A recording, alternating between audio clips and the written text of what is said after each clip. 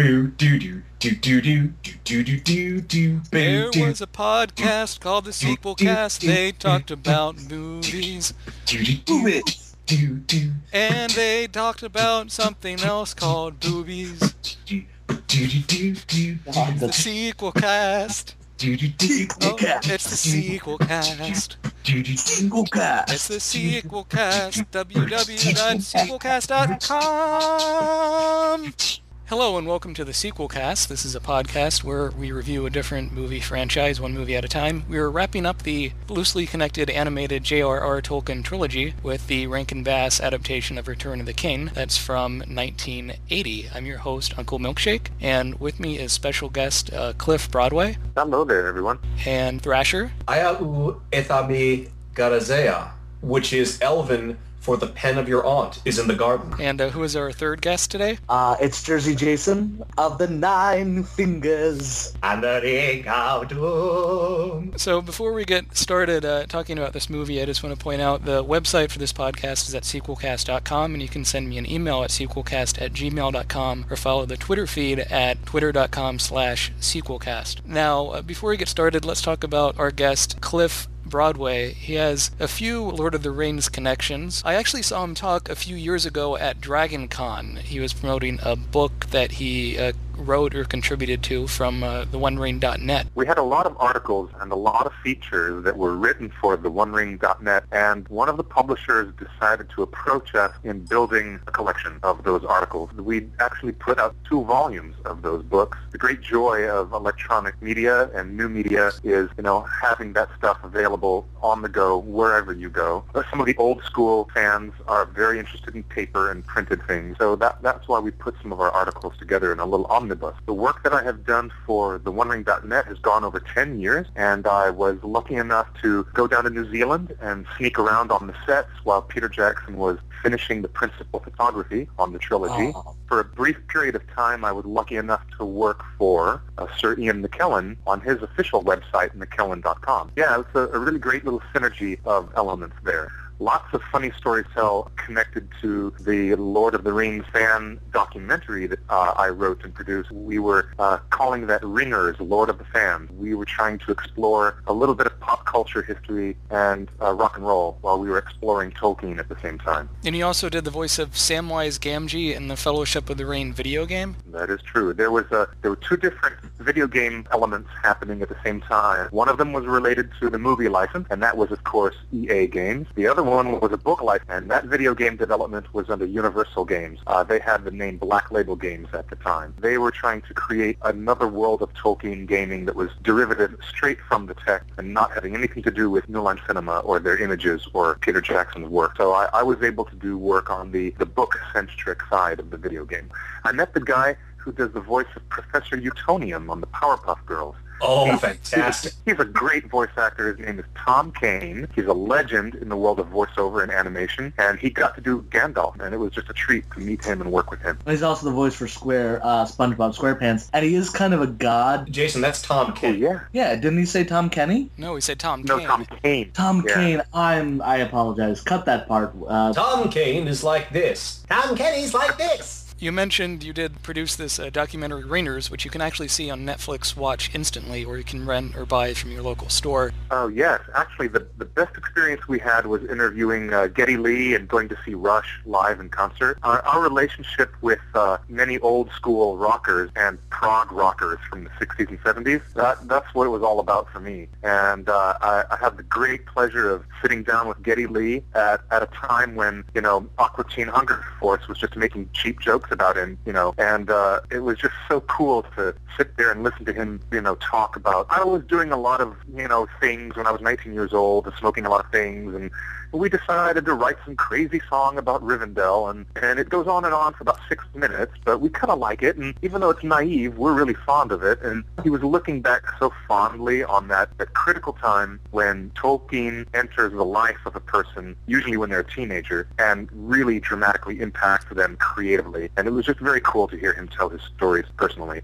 And believe it or not, he let us have the use of Rivendell for only $1. We didn't have to pay anything at all for licensing that song. He let us have it for $1. Yeah, those guys were really supportive of the fans. They were very supportive of the OneRing.net. I can't tell you the same funny stories about Led Zeppelin. It didn't quite work out as well as we wanted, though, there. We're going to get to Return to the Kane Rankin Bass pretty soon. Before that, you were mentioning people usually run across Tolkien and get into it when they're a teenager. Were you a teenager when you first read J.R.R. Tolkien, or I guess more specifically Hobbit, Lord of the Rings, for the first time? I was just at that cusp in between 12 and 13. There's something about, the fertile mind of a young person and how sponge-like, these young people can pick up all kinds of things at that age and be powerfully influenced. It happens in a good way, and it also happens in this world in an unfortunate way, where the most young, malleable mind can be really profoundly influenced by what books are put right in front of them, or what teaching. The introduction of The Hobbit and The Lord of the Rings into my life was a profound change. I was opened up to all kinds of Eurocentric literature and high romantic literature.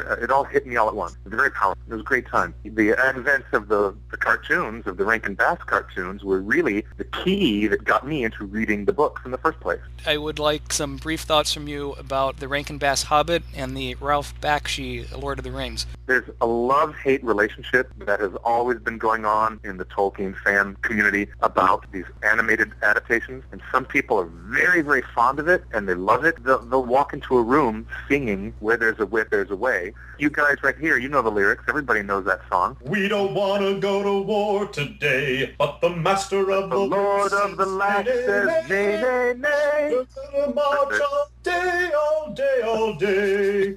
Bum, bum, bum, bum, bum. Where there's a whip, there's a way. You know what? If there's a distinction between Tolkien fans, it's probably the purists who are older and they're not interested in Peter Jackson's stuff, and they're really not interested in animation. They're interested in just the literature itself. The other fans are much more open and flexible with their acceptance of, oh, look, here's a progressive rock album. It's all based on Lord of the Rings elements. Let's get into it. Let's explore this. But the purists, they're like Shakespearean purists. They never, ever want you to play fast and loose with the rules of Tolkien or the rules of Shakespeare. And those are the first people who are going to grouse if you change your Shakespeare around to make it more modern or approachable. But I'm not a purist, really. I've studied Tolkien all of my life, and I know enough about it, more than I should know. I could walk into the room with somebody else's adaptation of Tolkien. I'm more than willing to embrace it. That puts me in the younger second and third generation camp. Those are the people who are more willing to forgive Peter Jackson and Philippa and Fran for all the changes they made to the script.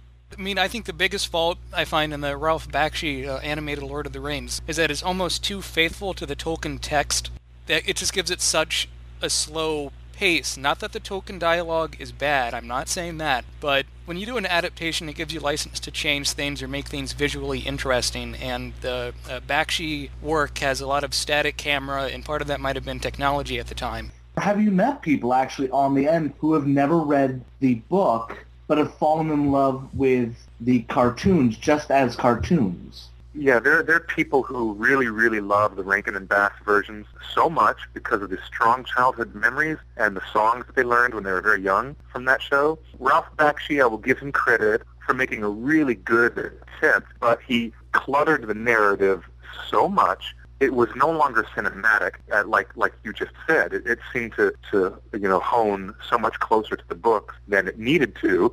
Well, he ended up only making one half of the story and never got the funding and never finished making the rest of it. And he never even got the studio, United Artists. They never even put a tag at the end that would say end of part one, so the audiences would even know that was, what was going on. I'll give Ralph Bakshi all the credit in the world for giving it the good old college try, trying some really cool technique and animation, which was always interesting to watch. But the narrative, his story structure was not cinematic, and it didn't really help anything. the Rankin Bass things, I think they were more successful to a degree because they reshaped and reformed Tolkien to fit a television product that was really different. What I learned in conversations with the Rankin and Bass historian, he's an animation historian named Rick Goldschmidt. He's been working very closely with Messrs. Rankin and Bass over the years to create archives of all their work. He published a book called The Enchanted World of Rankin Bass, and when I was looking through it, I discovered that Rankin and Bass only licensed the rights to The Hobbit and The Return of the King, and they never got any licensed rights to any other Tolkien materials. Their original project was supposed to be one film for The Hobbit and one film for The Return of the King, and that was it. So they never even got a license to try to make a Fellowship or a Two Towers adaptation. That's why they never attempted one. Why would you do the front end and the back end? It is strange. I guess the reason why is because The Return of the King is the piece of the story that gives closure and wraps up all the story elements. When we get to talking about it, there are parts of The Return of the King that you don't know where the heck the characters are coming from because they're in the original parts that weren't covered. Exactly. The Return of the King thing that they did was just a total flashback, a flashback of, oh, we're sitting here comfortably with Elrond and Rivendell, and let's take a look back and see how Frodo lost his finger. You know? You guys know how weird it seems. And it seems like Bilbo just slept through the entirety of the actual story and woke up and said, oh, how'd everything happen? The ring wasn't evil, was it? Guess we better tell the story again. Minstrel, start the song over. Well, I mean, when I saw this, I was quite confused because they talk about Bilbo's like 125th birthday or something, and I'm like, wait, didn't he? 129. Yeah, and didn't he have his 111st birthday? As that's what always sticks in my mind from Fellowship. I don't know if you really need the wraparound story, yet they have the next to impossible task of summarizing, 600 pages worth of material from Fellowship and Two Towers in about 2 minutes. And a bit of The Hobbit as well. Yeah. It's one of the strangest things ever to look at, The Return of the King without Legolas or Gimli ever showing up at all. After watching the Bakshi one, watching the Rankin Bass one again, it just strikes me how much better the voice acting is in these Rankin Bass adaptations. And I really enjoyed Gandalf's narration throughout. You know what? I'll actually say, watching the Return of the King reminded me how much I liked the first one and how much I disliked Bakshi's. I didn't really like a lot of the songs in the first Hobbit, but frankly, watching the Bakshi one made me miss the songs. And then I come back to this one, and they're there, and it made me feel nice and warm. I love Ralph Bakshi's attempt at fidelity. His attempt to keep so much fidelity to Tolkien's original story is admirable, especially in the scene where Frodo is struggling for his life against the Witch King and gets stabbed in the shoulder at Weathertop, and Peter Jackson doesn't come anywhere close to what happens in the book because he brings in Liv Tyler to come in and save the day at that moment. And God bless him. I love Liv Tyler, and exactly. Putting her in beautiful, soft focus, you can never go wrong with that. But really, that's not Tolkien. I always wonder, the director that originally had the rights to do a Lord of the Rings movie was John Boorman, who later did the film Excalibur, and Deliverance for that matter. And I wonder what his take would have been. I read John Boorman's autobiography, and he said he wanted to do Lord of the Rings with an entire cast of little people. And really? Yes. Well, I guess you would have had to live at the action. time. Mm-hmm. And I'm not sure how that would have worked out. It would have most certainly had Billy Barty in the cast, I assume. I don't know. It would have been a very interesting. It would have had the cast of Time Bandits. Yeah, at that period of time, those were the top names. This is before Willow. The biggest names in Little People. John Boorman made Excalibur directly as a response to losing the opportunity. United Artists gave the opportunity to Ralph Bakshi, and Ralph Bakshi went right ahead and did it the way he wanted to do it. And John Boorman said, well, I've done all this research, and I'm up to my eyeballs in, this mythology. I might as well switch right over to the Arthurian cycle and finish what I started. And I see John Boorman's work in Excalibur as being, well, this is it. This is what my Tolkien adaptation would have been. And it's amazing. I think Excalibur is one of the greatest films of the 80s, and it's really like the springboard for Liam Neeson and Patrick Stewart, and it is really fantastic. I love that stuff. Getting back to the Return of the King and the adaptation of where they went with it, the Hobbit has been so successful for Rankin and Bass. They got the Christopher Award, they got the Peabody Award for The Hobbit, and it blew everyone away. And they were just sitting around going, well, we have to take this next one to the same place with music, with our minstrel, which is the voice of Glenn Yarborough. We want to use all these elements that made that TV product so successful for The Hobbit. We're going to reuse those elements and try to put The Return of the King together. But when they got really close into the material and realized how dark, really deadly dark and depressing and weird it is in The Return of the King, it's like, well, you're trying to mix a little of oil and water that really aren't meant to mix together. You've got melodic little melody, sing-song things going along with, poor Frodo and Sam scrabbling on their faces in the middle of Mordor, barely able to survive. And how are we going to stick in musical numbers in the middle of all this tragedy? There's, people dying on the Pelennor fields. What are we going to do here? And they put it together as best as they could, but I'm still fond of it. I think it's really kind of fun. Still, even though it has the music numbers, it does maintain a fairly depressing tone throughout, and every time they go into a song and dance number, it's like they fantasize about how nice things will be in Hobbiton with their Hobbit babies and Hobbit wives.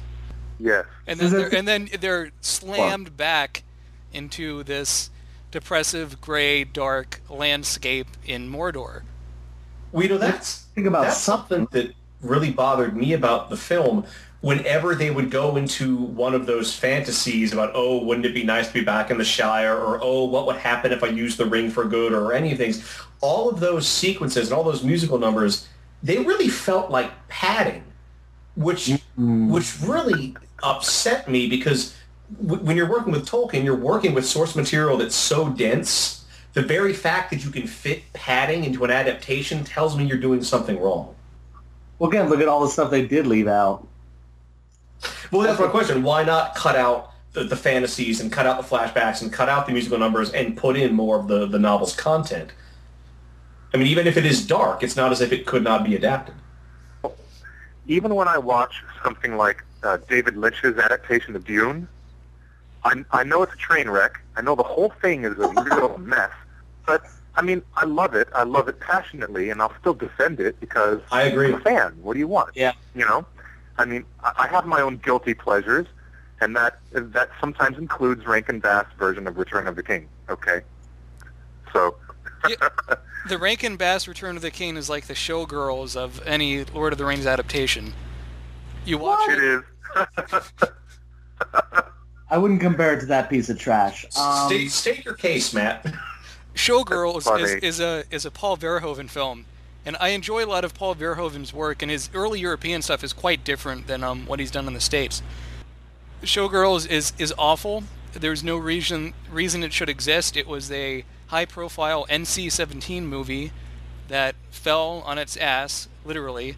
It's only notable for a scene where Elizabeth Brinkley is having sex with the guy from Twin Peaks, Kyle MacLachlan, and she flops around like a dead fish. And in spite of all that, it's very funny, it's very entertaining. Is it as good as Basic Instinct? No. Is it a guilty pleasure? No. Yes. But you still are drawn to it somehow, watching it again and again, in spite of yourself. Yep, like David Lynch's Dune. I Yes. can't help watching it. I mean, even though I know it's a real mess, and it's not at all like the other excellent films that Mr. Lynch has made in his career, I still go back to that because it's just awesome. It's just so well designed and so interesting to look at all the time. You said something earlier about the voice actors and what they brought to the Rankin Bass adaptations, and I'd like to talk for a minute about that because there's a list of who's who in old Hollywood that have given their voices to Rankin and Bass. Do you guys know about some of the talent behind the voices? Roddy McDowall is one of my favorite actors, and of course, we all love Brother Theodore as Gollum.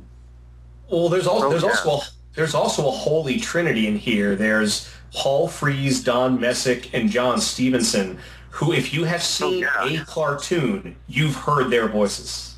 And also Casey Paul Kasem. Frees is the greatest. Oh, he's amazing. Now, which one of the hobbits does Casey Kasem play? Casey Kasem was Merry Brandybuck. That's right. But I didn't. Every time I listen to that, I don't believe it's him. I don't know why. Well, you know what? He uses very close to a normal speaking voice. He doesn't do an announcer voice, and he doesn't do like a Shaggy voice. Yeah. So, it's not like... although that being said, once you know it's him, you can't help but thinking, well, gee, Gandalf, old buddy, old pal, I could sure go for some of that Hobbit pipe weed right about now.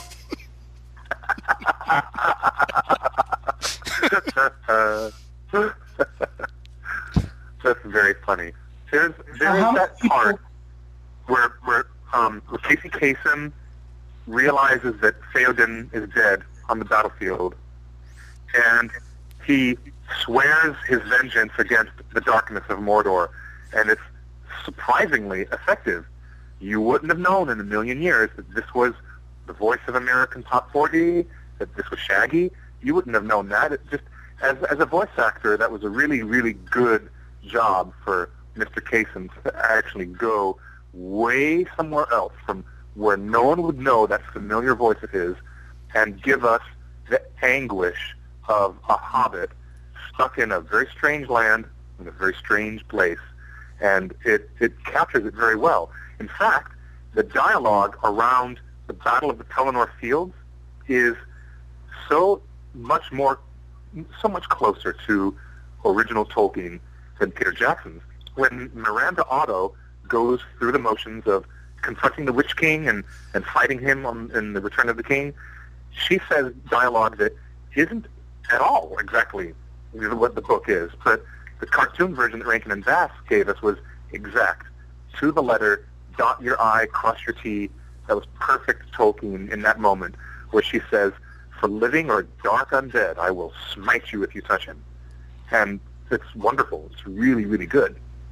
Well, actually, speaking of the battles in Pelennor Field and whatnot, that was another issue I had with the film. In addition to the padding, it just seems like throughout that battle, something will happen, a character will show up, say their line, do a thing, and then vanish from the film so that we can get to the next confrontation where something will happen, another character will come in out of nowhere, they'll say their line, they'll do their thing, and then they will vanish from the movie.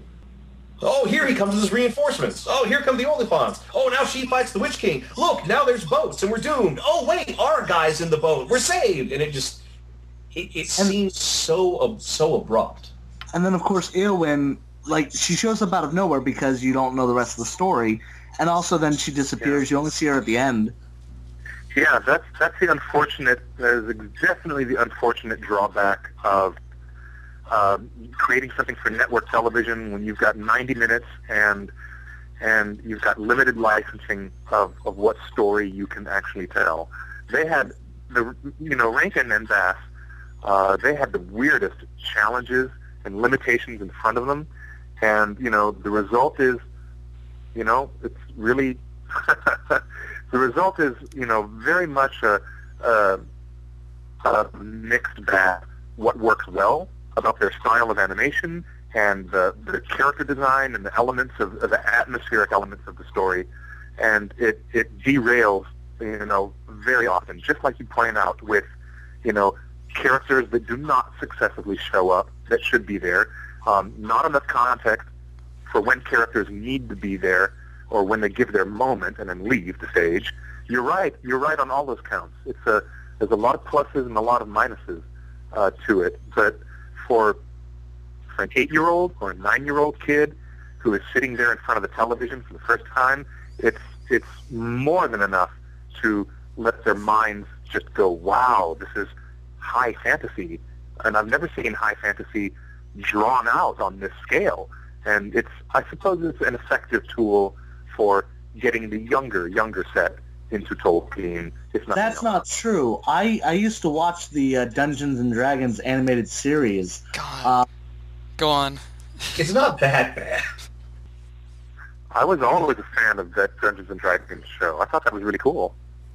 back to Return of the King, I have to say I'm really impressed by, even with the limited time and the padding, how they handle Frodo and Samwise.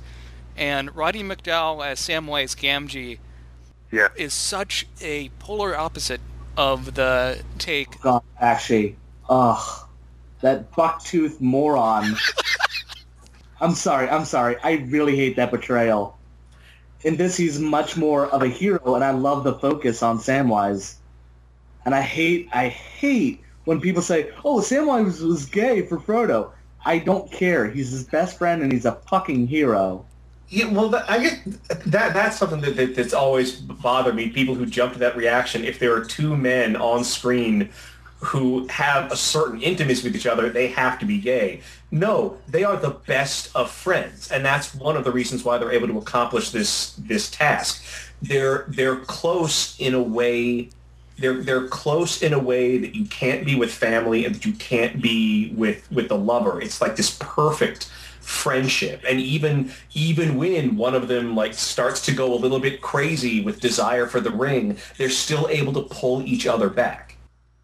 I agree. I think the relationship between Frodo and Sam is the richest and most rewarding part of the Rankin Bass adaptation. I totally agree that the Ralph Bakshi version of Sam is just, awful, with a capital, despicable, awful.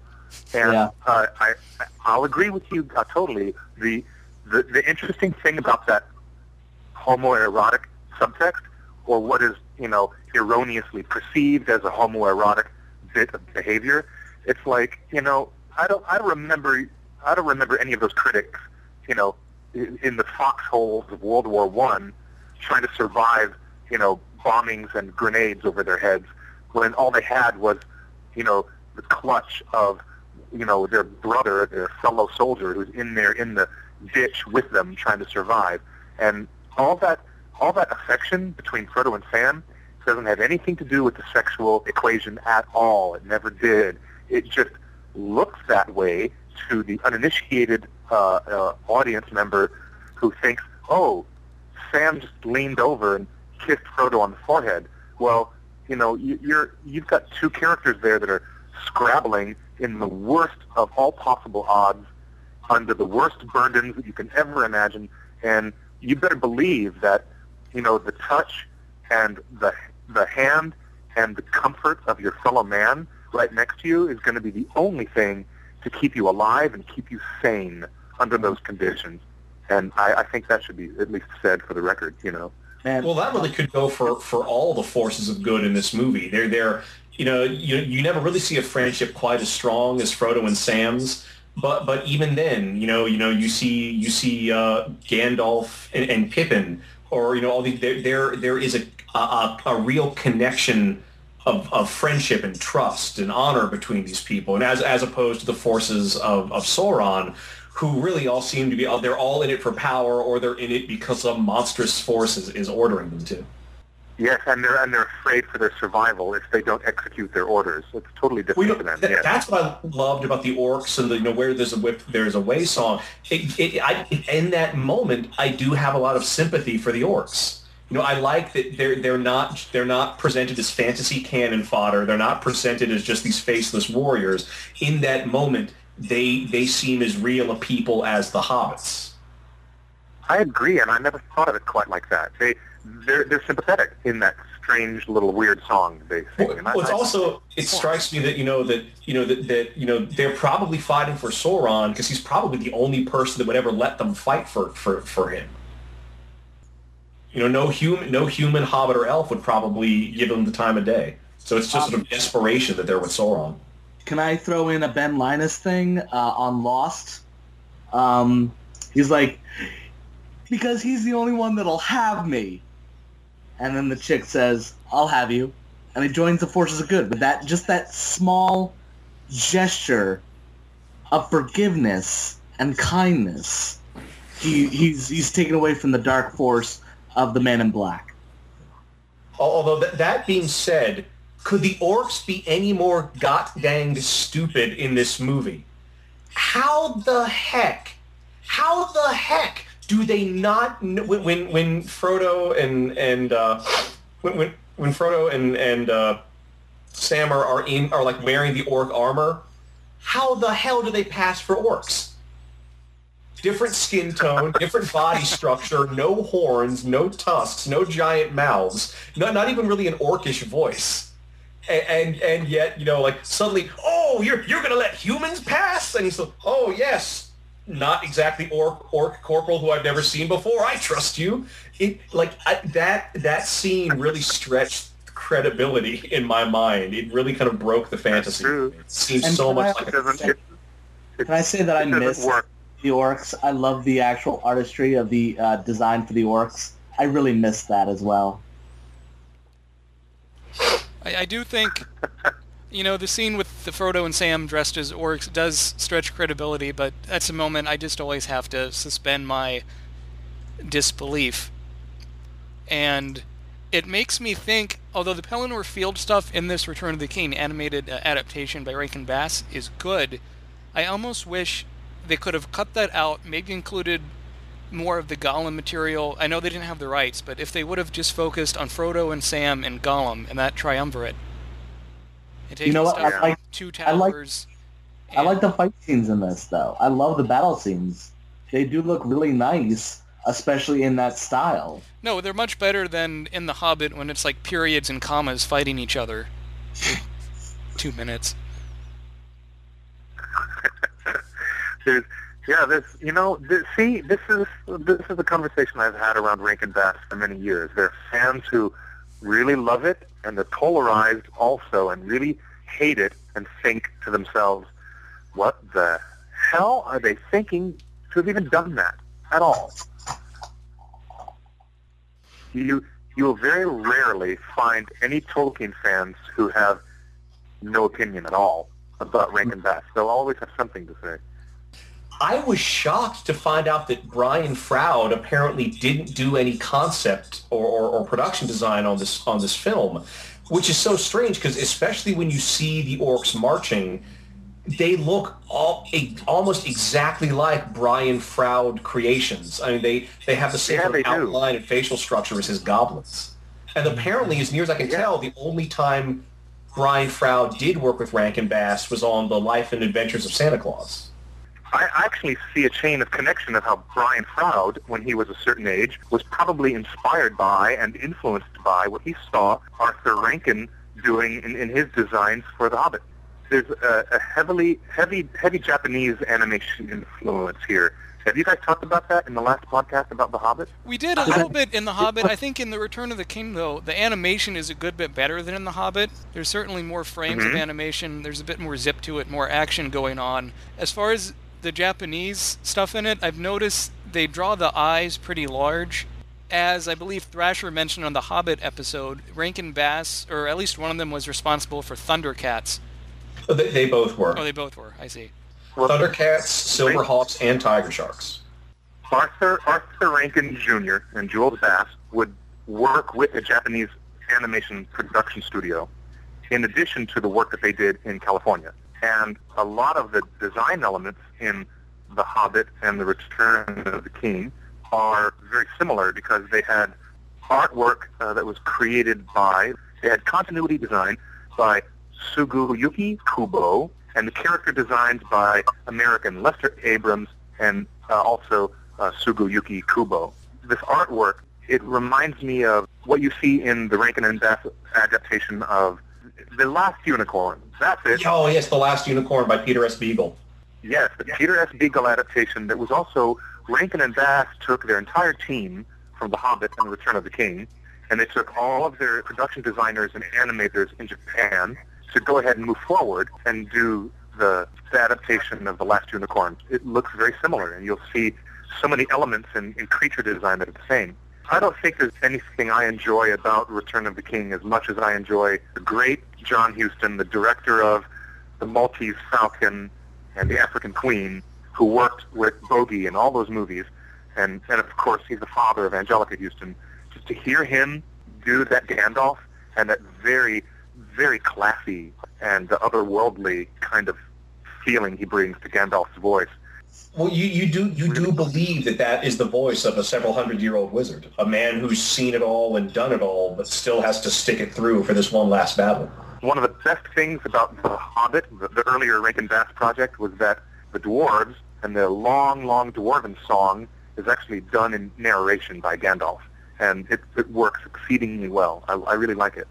Another famous Hollywood director, Otto Preminger, he did the voice of the Elven King in The Hobbit, and it's like, where did they get all these dusty old directors who were doing movies in the 40s and 50s, and they got them to come in and do cartoon voices? I think it's really funny.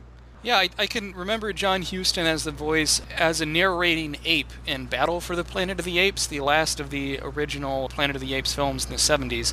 Oh yeah, that's right, the Lawgiver. His statue cries at the end, I believe. I want to talk a little bit about like Roddy McDowall as Samwise. I love Roddy McDowall. He's an amazing actor. Of course, he was also in Planet of the Apes, but he just has this calming voice that when it talks, it's kind of meek. But then when like Sam is like, oh, I could be Samwise the Strong, and it has a almost not a peaceful strength.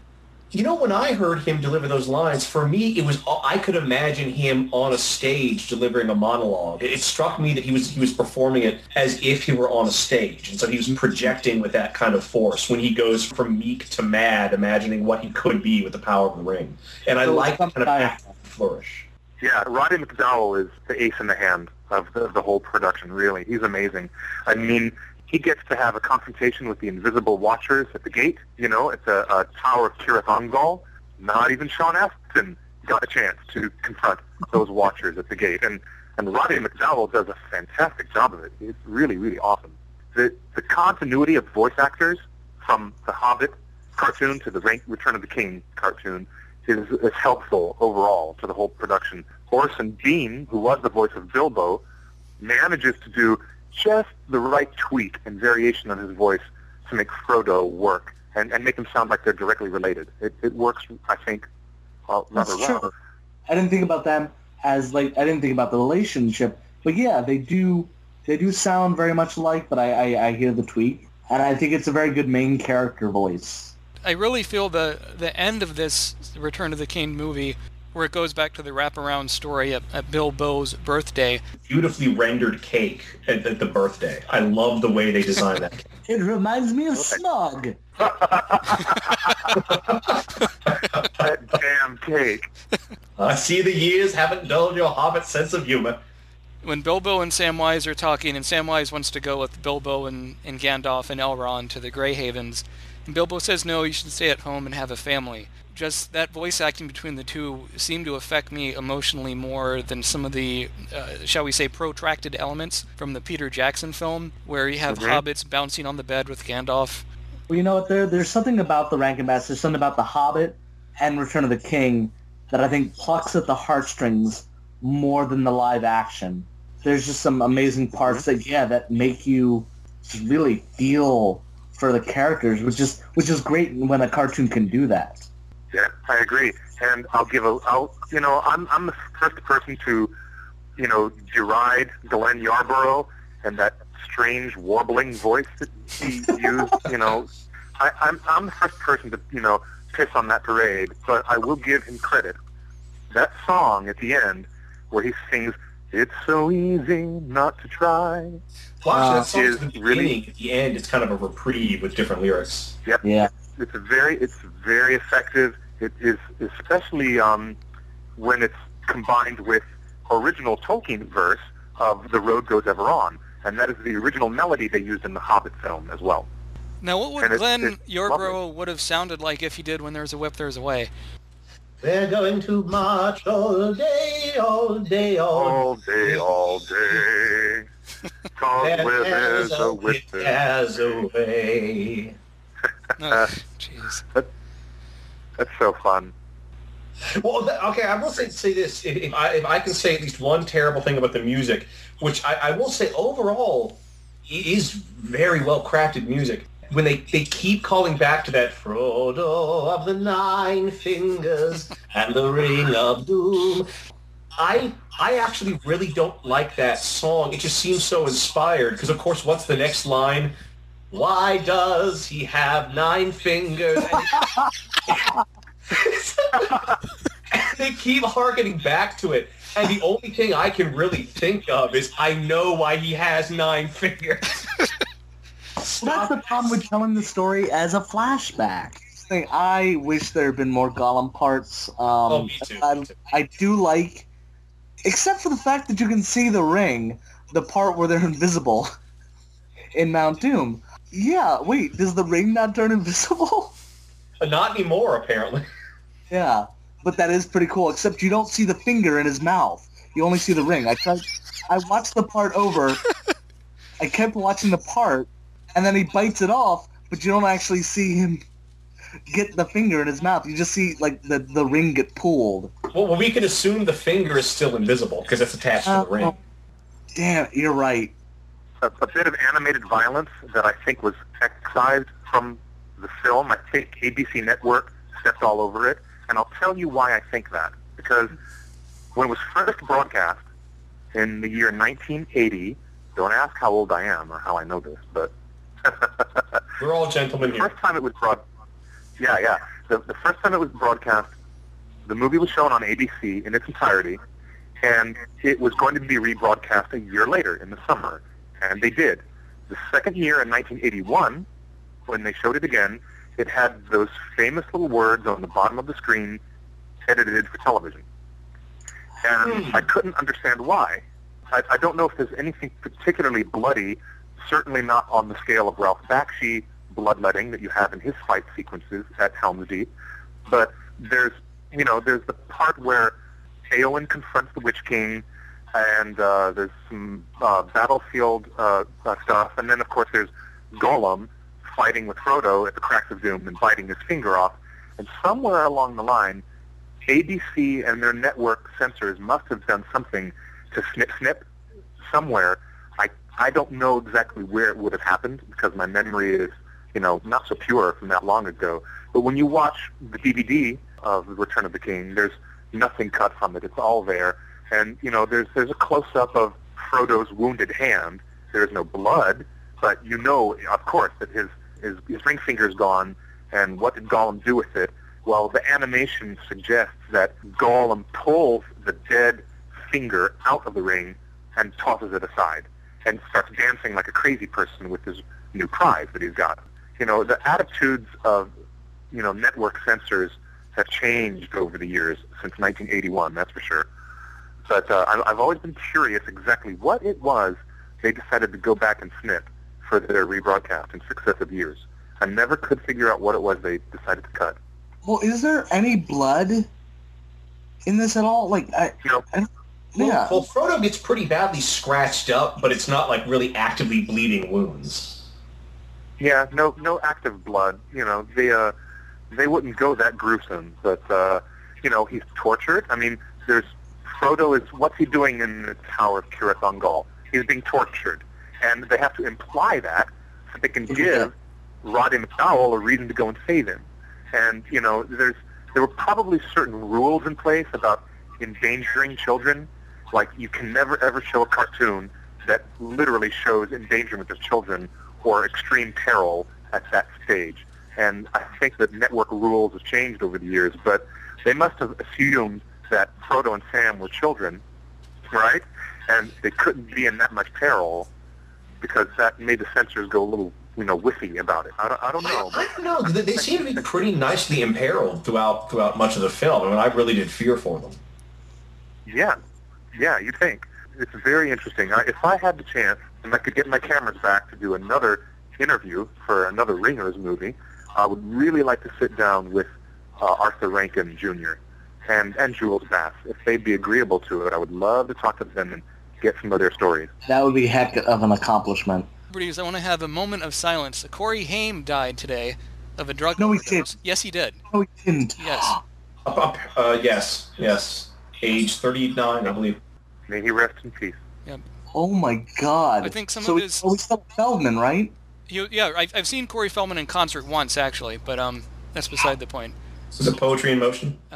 No, I mean Corey Feldman's had 3 albums, but other than his cover of Stand By Me, I don't think there was any standouts.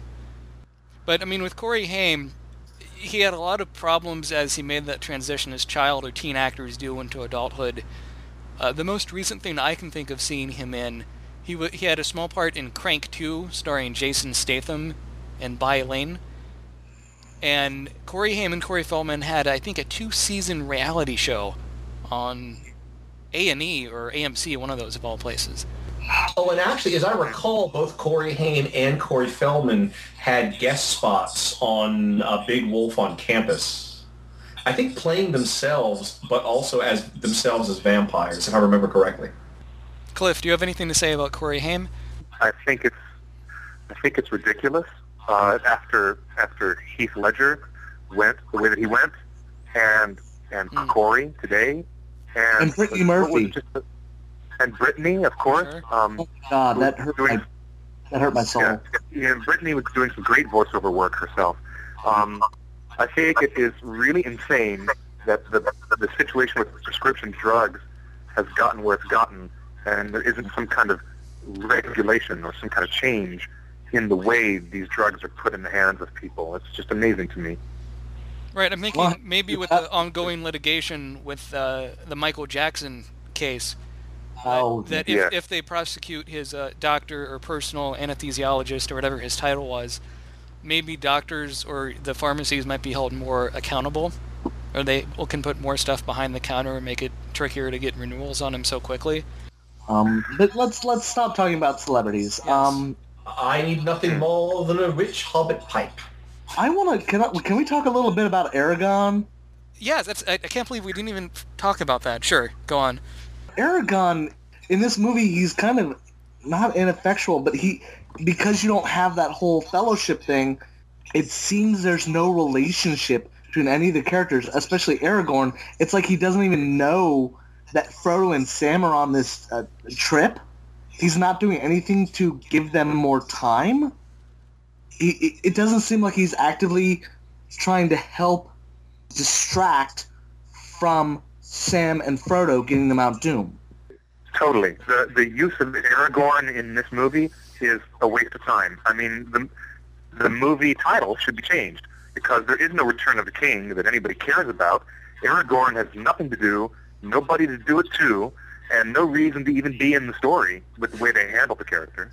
Well, I almost felt like I was watching two movies. Like the stuff in the fields and the stuff at Mordor, it just seems so separated in the film itself that it was almost as if two fantasy films had been edited together and then get loosely tied up with the flashback scenes of the birthday party.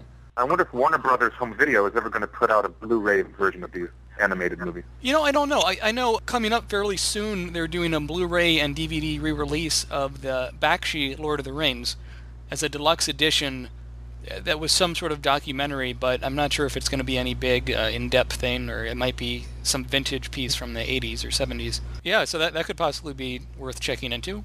This isn't a criticism of Return of the King itself. It's very peripheral, but the artwork on the case for the DVD release of Return of the King, it looks like from a completely different movie. Now, it is awful. Well, I can understand because like the Disney animated films did kind of set a precedent that you do kind of an airbrushed version of the character designs that really smooth out a lot of the lines for the video covers, and I can understand and accept that. But first and foremost, that's not Frodo and Sam on the cover.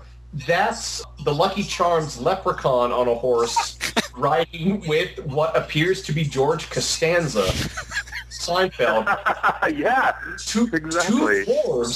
Two dwarves who don't appear in the film, and in the background, two castles that don't appear in the film. And in the background is Smaug the dragon, or at least a dragon. And a dragon. Yes. And a dragon that doesn't belong there.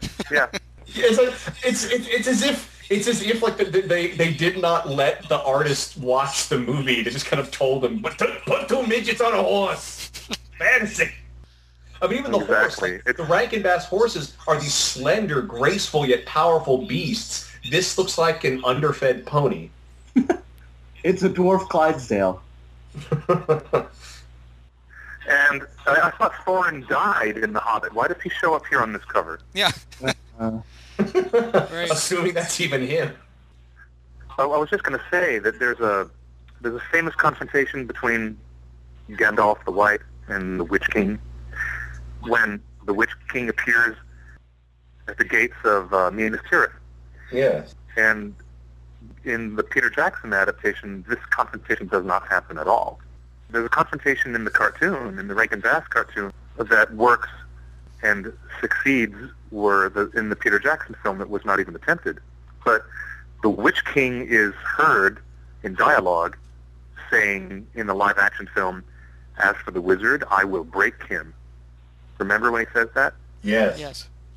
But then that's like a teaser for a confrontation that is going to happen, but it never happens. Actually, it never happens. Was anything shot? It might have been filmed, and then they decided they couldn't make it work out. Maybe. Well, actually, speaking of the Witch King and then the ring race in general, the ring race I felt like they seemed like such a mixed bag. In Bakshi's Lord of the Ring, I love his ring wraiths. They have great motion, great personality, a creepy design. Even when you see their form as like the old kings, they're still nice and creepy. I was really let down by the ring wraiths designs in Return of the King. They're just skeletons. They're just effectively skeletons on flying horses. They kind of look actually like the wood elves from The Hobbit. The design seems so uninspired. The designs aren't worthy of what the ring wraiths are. Now, that being said, I actually like the Witch King. I just like the idea of these two blazing eyes staring out of a head that isn't there. He first takes off the hood. He's kind of like the Dread Dormammu with the fire. But then after that, he's just this weird spirit inhabiting this suit. Which I actually thought was very effective. I even kind of liked the voice, as high-pitched as it was.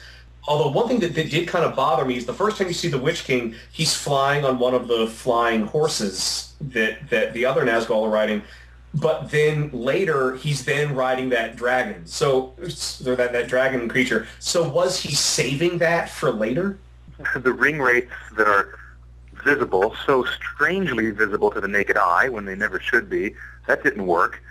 But then he's the head god Nazgul. All of a sudden he's appropriately invisible, except for a floating crown, and I like that Doctor Strange reference. Thank you for saying that, by the way.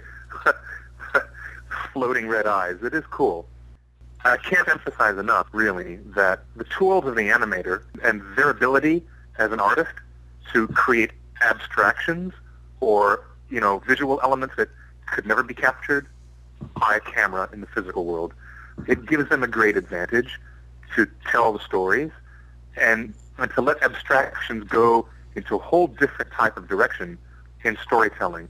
It does not really work more than half the time in this version of Return of the King, but when it does work, it works very, very well. Let's illustrate that with Gandalf getting this monologue that he has, contemplating death on the battlefield, and the way the darkness is coming out of the east.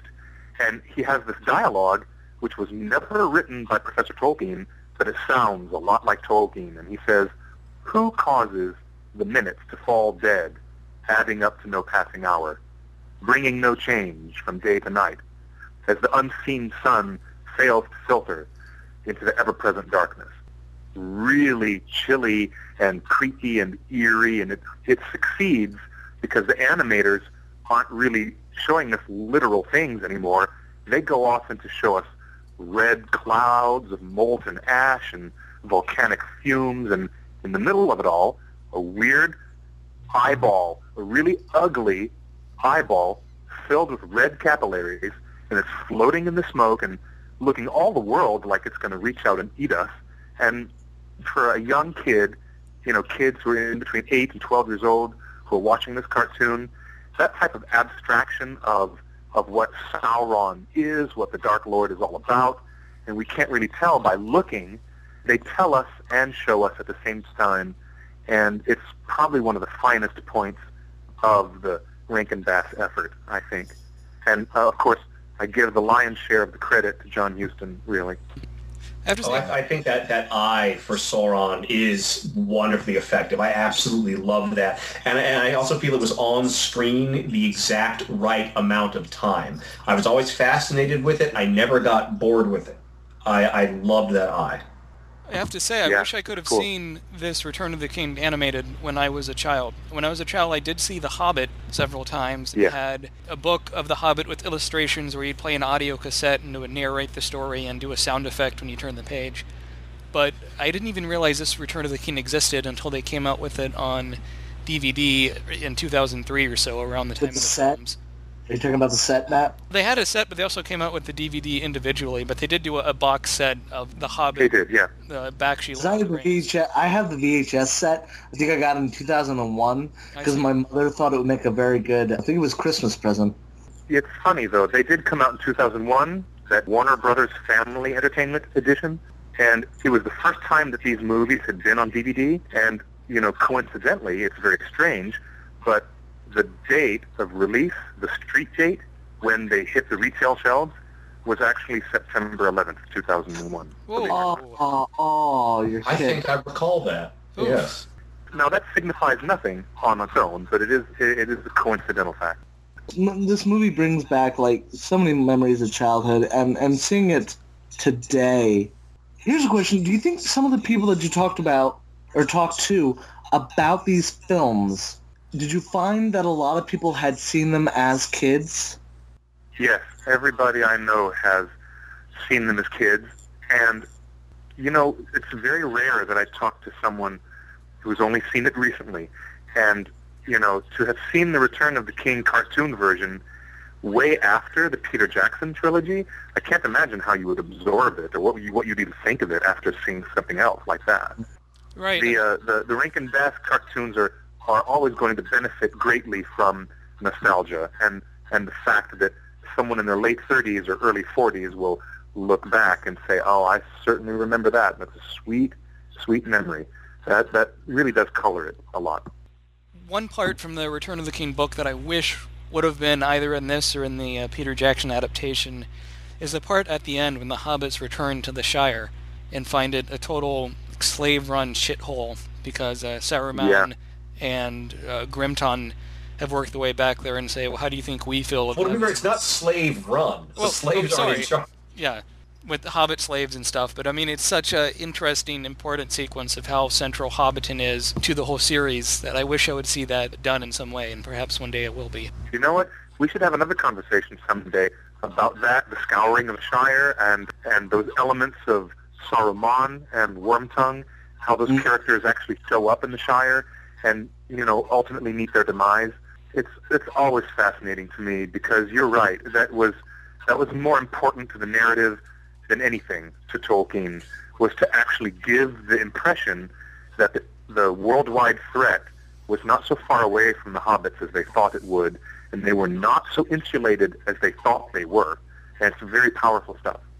So we've talked a lot about this animated Return of the King. In conclusion, what are some final thoughts on it, and would you recommend someone watch this? Well, my final thoughts are, it's not overall great, but some of the elements are terribly close to Tolkien and worth looking at just to see some of the artwork. I would take The Return of the King off the shelf if I were trying to introduce children to the books and let them have some visual appetizer before sitting down to actually read it to them or share the books with them. That would be my approach. I liked it a whole lot more having seen it now than when I saw it as a kid, and I didn't know really what to make of it. Because I kept thinking, is there a part that I'm missing? And now that as an adult, I've seen still haven't read all the books, but I've at least seen other adaptations, and I kind of understand the story. It makes a lot more sense to me. But then at the same time, because the thing's omitted, it also loses some sense. Thrasher? I really feel if you really want to understand Tolkien on film, I think you do need to see this movie. It's a perfect example of the challenges that are going to be faced when you're adapting a work of Tolkien to the screen, whether it's the TV screen or the movie screen. I absolutely love the animation. If you're interested in the craft of animation, you should definitely watch it because it's a feast for the eyes in that regard. Just for the performances and out of respect for the wonderful actors, voice and otherwise, in this film, it's very much worth seeing if you're a devotee of performance. On the whole, as a movie, though, I probably wouldn't recommend it at least not to Tolkien fans. I could actually imagine someone who's never read Tolkien actually watching this and really kind of, getting into it. I think if you have been exposed to Tolkien beforehand, you are going to bring a lot of predispositions to the film that you probably shouldn't have. I mean, I first saw this when I was about 7 or 8, I believe. But admittedly, I think I only saw the last half hour. The only scenes I remember are around when Gollum shows up. And I saw everything from that point on. And it wasn't until many years later that I got to see the work as a whole. But I think it is best going in without much prior experience with Tolkien. Yeah, I would say I enjoyed this at Return of the King a bit more than I expected. This is the first time I've seen it in its entirety. I had rented it a while ago and the DVD was scratched, so it didn't get so far. But this time around I bought it and watched the whole thing. And I enjoyed it. I really wonder what it would be like doing a double feature, watching The Hobbit animated back-to-back with this animated Return of the King. And if that would work, or just confuse you even more, I'm not even sure. But I would obviously say having some familiarity of Tolkien, whether seeing the Peter Jackson trilogy or reading the books, is helpful before seeing this. I'm not sure if it would make a whole lot of sense otherwise. I also would recommend, if someone is a fan of The Lord of the Rings, an excellent thing to look into is a radio play done by the BBC in the early 80s, which is several hours long, but a pretty faithful adaptation of the Tolkien text. Very excellent, and uses a few voices from the Ralph Bakshi Lord of the Rings. Hey, Matt, is that in print, or where could you find a copy of that? Of the BBC version? Actually, the BBC online store might very well carry it. Ooh, good call. They carry a lot of their radio shows on disc. Yes, I would look there first. Absolutely. But you were going to mention something about the radio play series, Cliff? Well, you just mentioned the connection between Bakshi and the BBC, and I thought immediately of John Hurt. You know John Hurt, who was the Elephant Man, and and in Disney's Black Cauldron, he was the Horned King, and John Hurt was opposite Jodie Foster in Contact, and obviously we've seen him in V for Vendetta and a million other things. Everybody loves John Hurt, but that was him as the voice of Aragorn. Yeah, see, no, I love that. I love stopping and realizing, wait a minute, that's Anthony Daniels. That's C-3PO. He's doing Legolas now. I love discovering little fun bits like that. I just love that. Oh, actually, I will say, I just did a check. The BBC dramatization of The Lord of the Rings is available. You can get it on Amazon.com. Interestingly enough, it's the abridged version, and it's still about 13 discs. And that's abridged, really? With 13 discs? Huh. Yes, 13 discs, and according to the notes, this is an abridged version. So I'm not entirely sure what they cut out, whether it's snips here or there, whether they had to gut part of it just to get it on that size. Well, when I'm stuck in Los Angeles traffic, nothing makes me happier than having a really good audiobook on my player. Or a really good podcast like this one. Yes, or an excellent podcast. Wow, Will. Wow. Jeez. Shameless. It's very Howard Stern of you to plug so much. Okay. You guys are really awesome, and I want to acknowledge you, all of you, and thank you very much for this chance to be part of your project today. It's really cool. Oh, no problem. Thanks. Yes. Thanks very much for your time, Cliff. It's really cool to have an expert's perspective. Thank you, man. I appreciate you guys, allowing me the chance to, talk for a while, and God knows I can't do enough of that. Be well, and may the road rise to meet your feet. See, St. Patrick's Day is coming up. I'm getting all green and Irish on you now. I already am. Ew, don't get your Irish on me. Ew. Don't mock my people, Jason. That's awesome. All right, thanks, guys. I'm going to jet. All right. Take care. So what do you want to do as the next series of movies, fellas? I won't be able to record for a little bit. First, let me say, if we really want to be fair and complete and round off the non-Peter Jackson Lord of the Rings adaptation, we really should do the Lord of the Rings porno. We should do Lord of the G-Strings, Female Ship of the Strings, starring Misty Monday as the Throbbit Bilbo Saggins. No, because I watched that, and I think that's just awful. It hurt my spine. It actually made me limp, the acting. That'd be for a different kind of show, I think. We're going for a family audience with our explicit fucking language.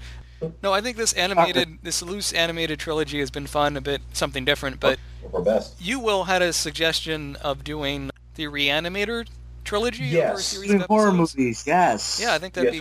But yeah, I had something about Reanimator. And of course, I've read the story. The movies are, of course, Reanimator, Bride of Reanimator, and Beyond Reanimator. And we could also talk about the sequel, the fourth movie that never happened and never will. House of Reanimator. I think that sounds like a great idea. I'll need to read that story again. Wait, I have... Why? Why never made? Why? Huh? Well, I want to save most of it for the podcast. Oh, but God, I keep forgetting he's recording. They had written... Pardon? I keep forgetting he hasn't stopped recording. I want to save that for after we do the third movie, because it's an interesting story about the fourth one they tried to make and why we're never going to see it.